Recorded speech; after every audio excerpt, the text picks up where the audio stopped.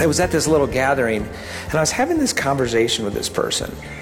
And my eyes kept drifting over their shoulder to somebody else that I wanted to catch up with. I know none of you have ever done this, but it was like, and I could feel that person feel my lack of being generous. Brad Formsma on Focus on the Family Minute. And then I go to dinner that night with my wife, and we're on a date, and I'm looking around the restaurant, and I'm like, look at all these people that are paying a lot of money to be at dinner to go with their cell phone.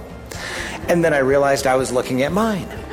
And I'm like, I have this 5 or 6 ounce piece of plastic in my pocket. It's like the anti-generosity attention thing.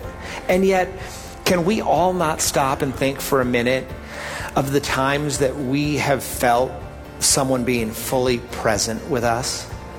Boy, I think that's a powerful way of being generous. Learn more about generosity at FamilyMinute.org.